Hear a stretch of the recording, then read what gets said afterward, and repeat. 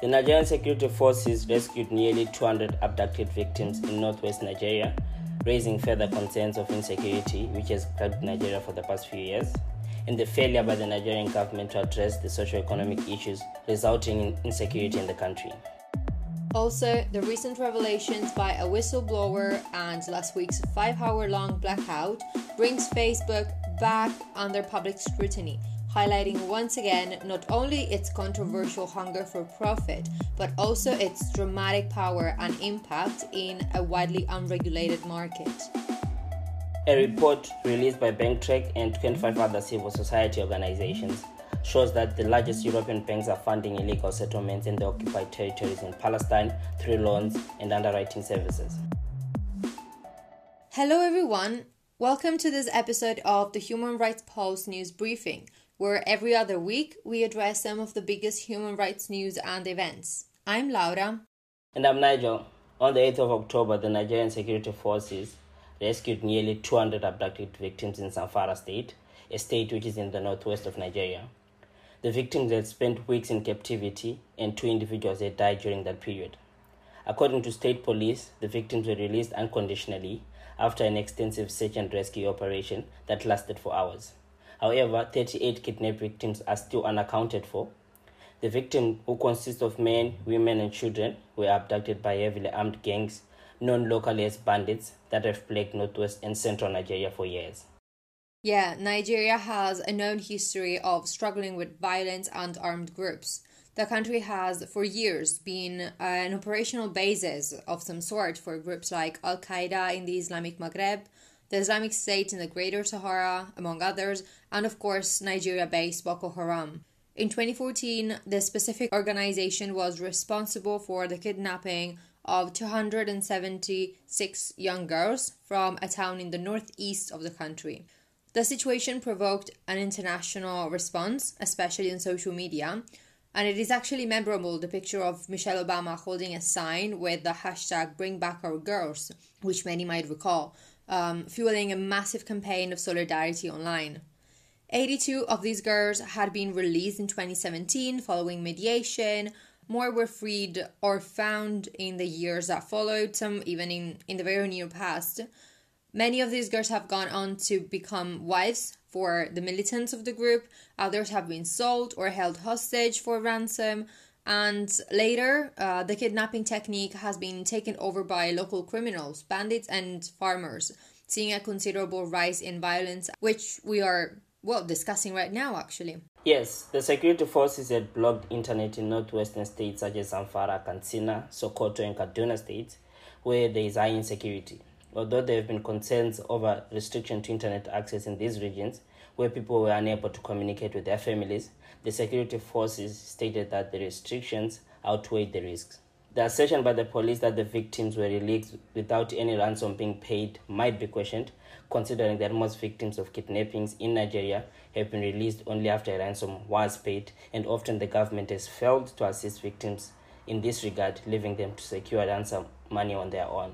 Yes, actually, coping with situations like this has not really been the forte of the Nigerian government.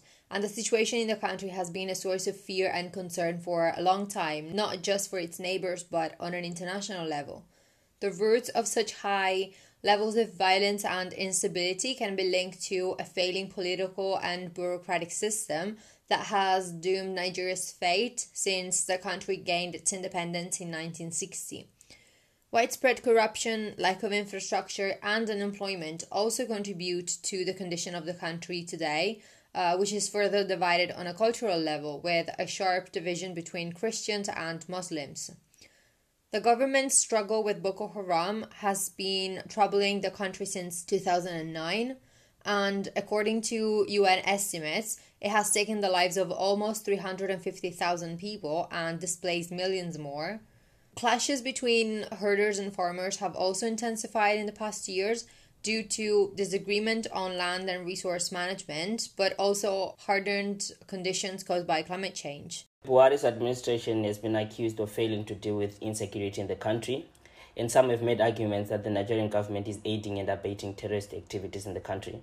For instance, evidence from independent Nigerian media shows that the current administration treats so-called reformed terrorists better than it treats the Nigerian military, which is at the forefront of fighting terrorism in the country.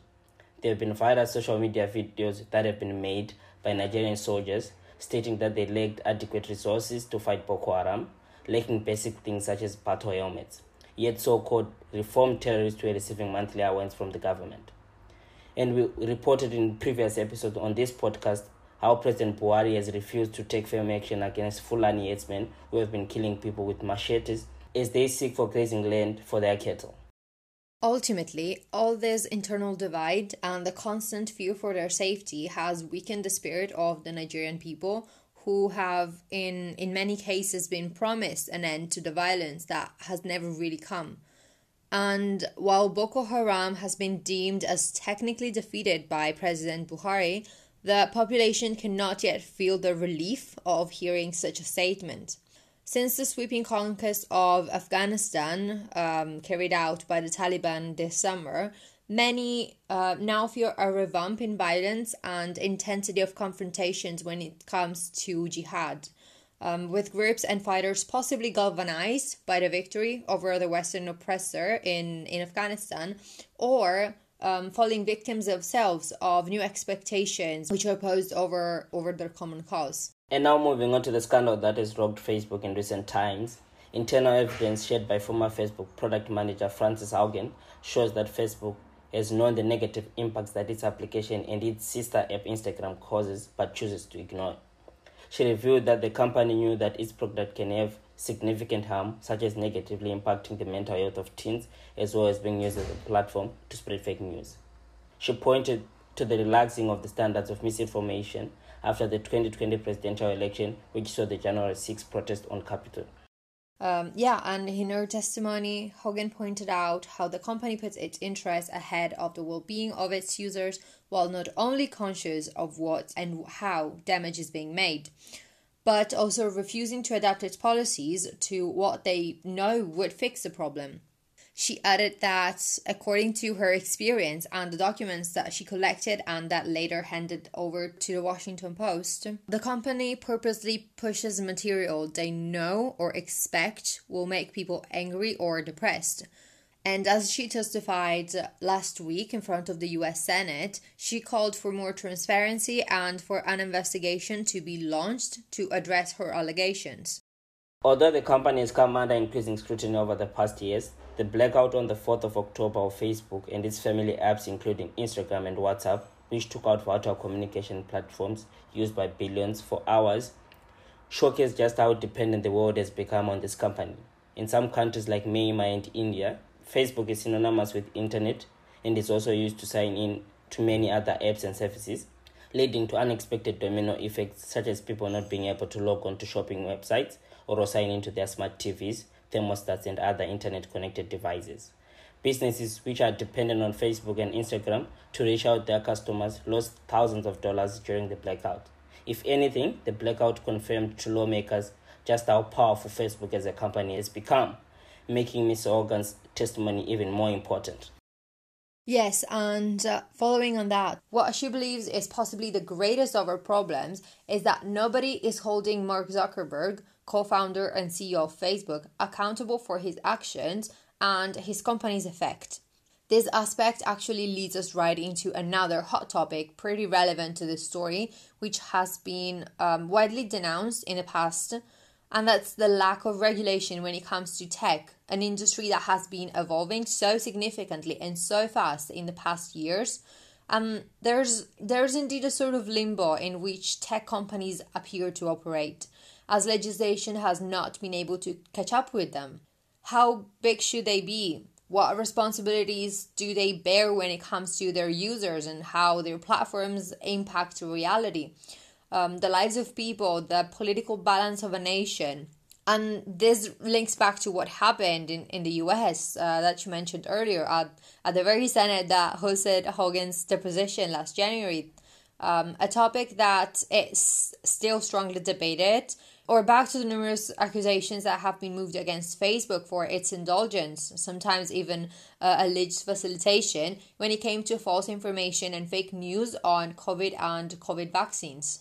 Especially in relation to COVID-19, the US President Joe Biden warned that the spread of COVID-19 misinformation on social media like Facebook is killing people. The White House Press Secretary Jen Psaki said Facebook and other platforms were not doing enough to combat misinformation about vaccines. However, Facebook says it's taking aggressive action to protect public health and that they've removed more than 18 million pieces of COVID misinformation. Apart from this, Facebook has also been accused of restricting freedom of speech by Republicans who believe they were cracking down on voter fraud conspiracies, while on the other hand, Democrats argue that Facebook does not do enough to take down conspiracies such as anti-vaccine content. Yeah, in many of these cases, it might seem too little too late, actually. However, another important aspect that needs to be recognized is the service these platforms represent at this point in time and for so many people around the world, right? And what I mean is, social media has become a catalyst of movements like Me Too or Black Lives Matter, and it has helped people denounce misbehavior or abuses across the world, both on large scale and small scale, with videos and stories of people denouncing wrongdoings through social media, ensuring public attention and condemnation, in some instances obtaining it, right? Or sharing important stories or, testimonies from wherever they live or whatever situation they find themselves into, which would be impossible without these platforms. And at times, it did bring positive change, and this is possibly the most powerful side of these platforms. They can provoke so much resonance that they can be weapons, both for the good and for the bad stuff. And how do we draw the line here then? Especially now that the internet is being acknowledged as a basic human rights, how are we meant to behave when this very thing is turned against the people who should be benefiting from it and are hurt for profit or are not protected from who weaponizes social media always for a profit? But I guess there's one too many questions and we will keep debating on them. Now, stay with us for our next segment, which will focus on a recently published report addressing banks' operations financing Israeli settlements in Palestine. Yeah, joining me today is our very first guest on our podcast, Hannah from BankTrack. As the name implies, they are an organization tracking private sector commercial banks and the activities that they finance in relation to the environment and human rights issues. Today we'll be discussing the Don't Buy Into Occupation report released by BankTrack and other 25 civil society organizations. Hannah, if you can introduce yourself. Yeah, hi, my name's Hannah Greep, and as Nigel said, I work at BankTrack. I'm a human rights campaigner at BankTrack, so I look at the various human rights impacts that arise from projects that are financed by banks around the world. So, Anna, can you tell us a little bit about the report and why the general public should care about the findings that are contained in this report? Absolutely. So, together with the coalition of other organisations that are spread across both Europe and in Israel and Palestine, we wanted to investigate the financial relationships between business enterprises that are involved in illegal Israeli settlement enterprise in the occupied Palestinian territory and that with European financial institutions. The situation in Israel-Palestine, as I'm sure many of you are probably aware, is a dire situation, and the settlement enterprise is basically where Israeli government is creating these, in some instances, cities, but also smaller settlements, and migrating Israeli people to live in occupied Palestinian territory. This also comes in conjunction with many other things that they are doing to oppress the Palestinian people. And what we wanted to highlight was the fact that although this is happening what seems like far away from Europe, there's many financial connections between Europe and the companies that are operating in these settlements. And basically, they're providing the money to allow for these settlements to continue. If they didn't have the money, then they wouldn't be able to work. The top banks that are actually providing finance to the companies that are operating in the settlements are the likes of BNP Paribas in France, Deutsche Bank in Germany, HSBC and Barclays in the United Kingdom, Société Générale and Crédit Agricole in France, Santander in Spain, ING in the Netherlands, and Commerzbank in Germany and UniCredit in Italy. Those are the top 10 creditors of these companies. And you'll probably recognise quite a few of those names. Some of you might even bank with those banks. And it's important to understand that when you're banking with these financial institutions, where is your money going? And in some instances, your money is being invested and financing companies that are operating in illegal Israeli settlements. So if I have a bank that's been listed on this report, what are the recommendations of BankTrack? Should I contact my bank? Does my bank really care what I think about where they invest my money? What could be the next course of action for an ordinary person like me? Yeah, absolutely. That's a really good question. At the moment, if in the report the recommendations are aimed at the financial institutions themselves, and we've also aimed things at the likes of the European Parliament and European Commission and other national actors on a European level. But it is really important that the general public are aware of this also. Where your bank has been listed, it's always possible for you to get in contact with your bank, and there should be ways that you can do this. At the moment, we don't have a campaign for the public to contact their bank in that respect, but this will be happening later this year. So towards the end of November, we will be launching a public campaign where you can actually sign on to a letter to the European actors and financial institutions that are listed in this report, and you can put your voice to the call for them to act on their responsibilities under international human rights standards.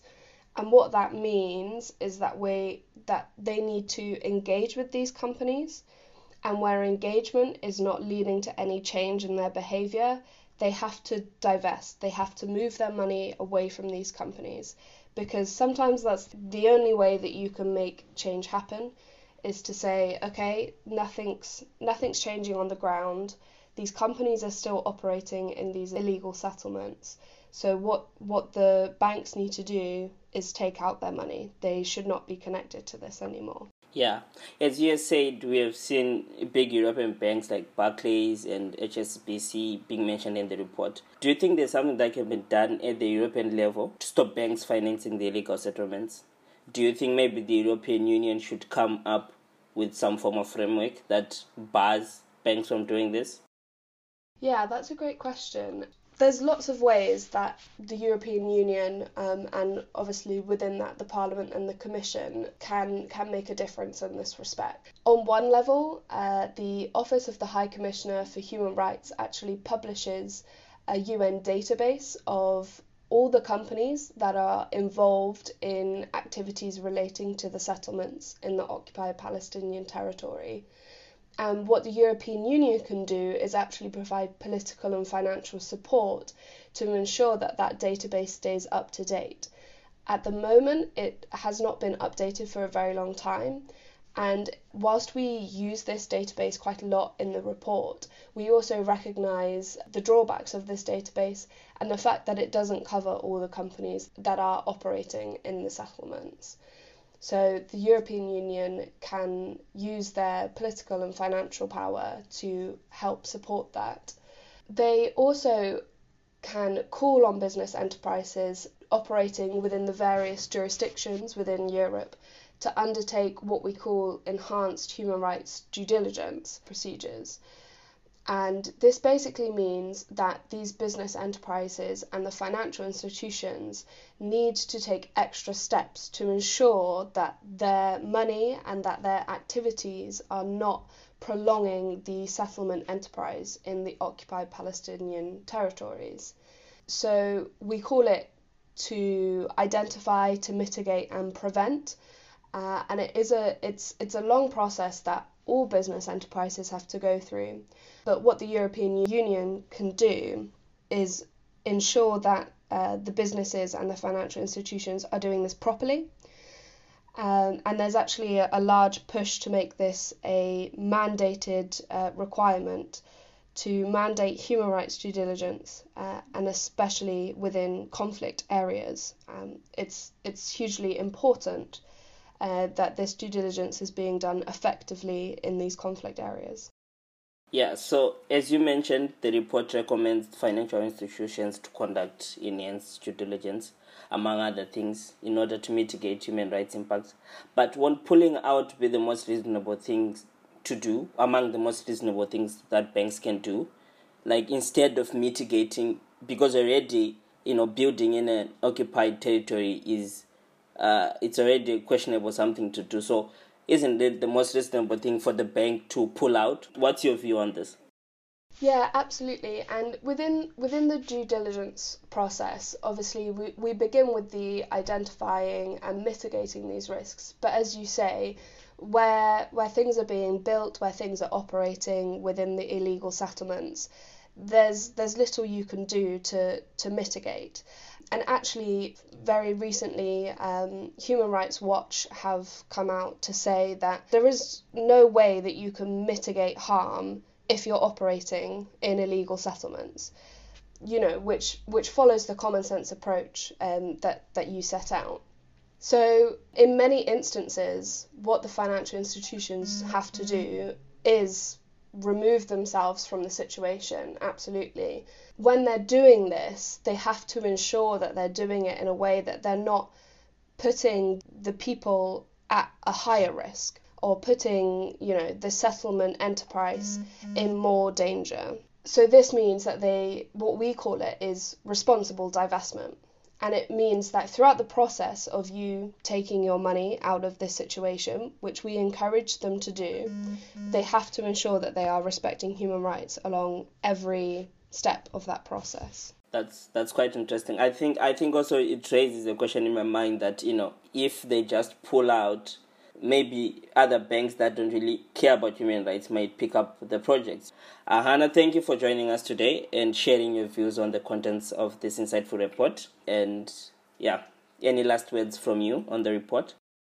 Thank you very much for having me. It's been a pleasure to be here. I would just say if anybody's interested, then they can go to the Don't Buy Into Occupation website, which is simply don'tbuyintooccupation.org. And you can check out the report and other various things on the website there. Thank you.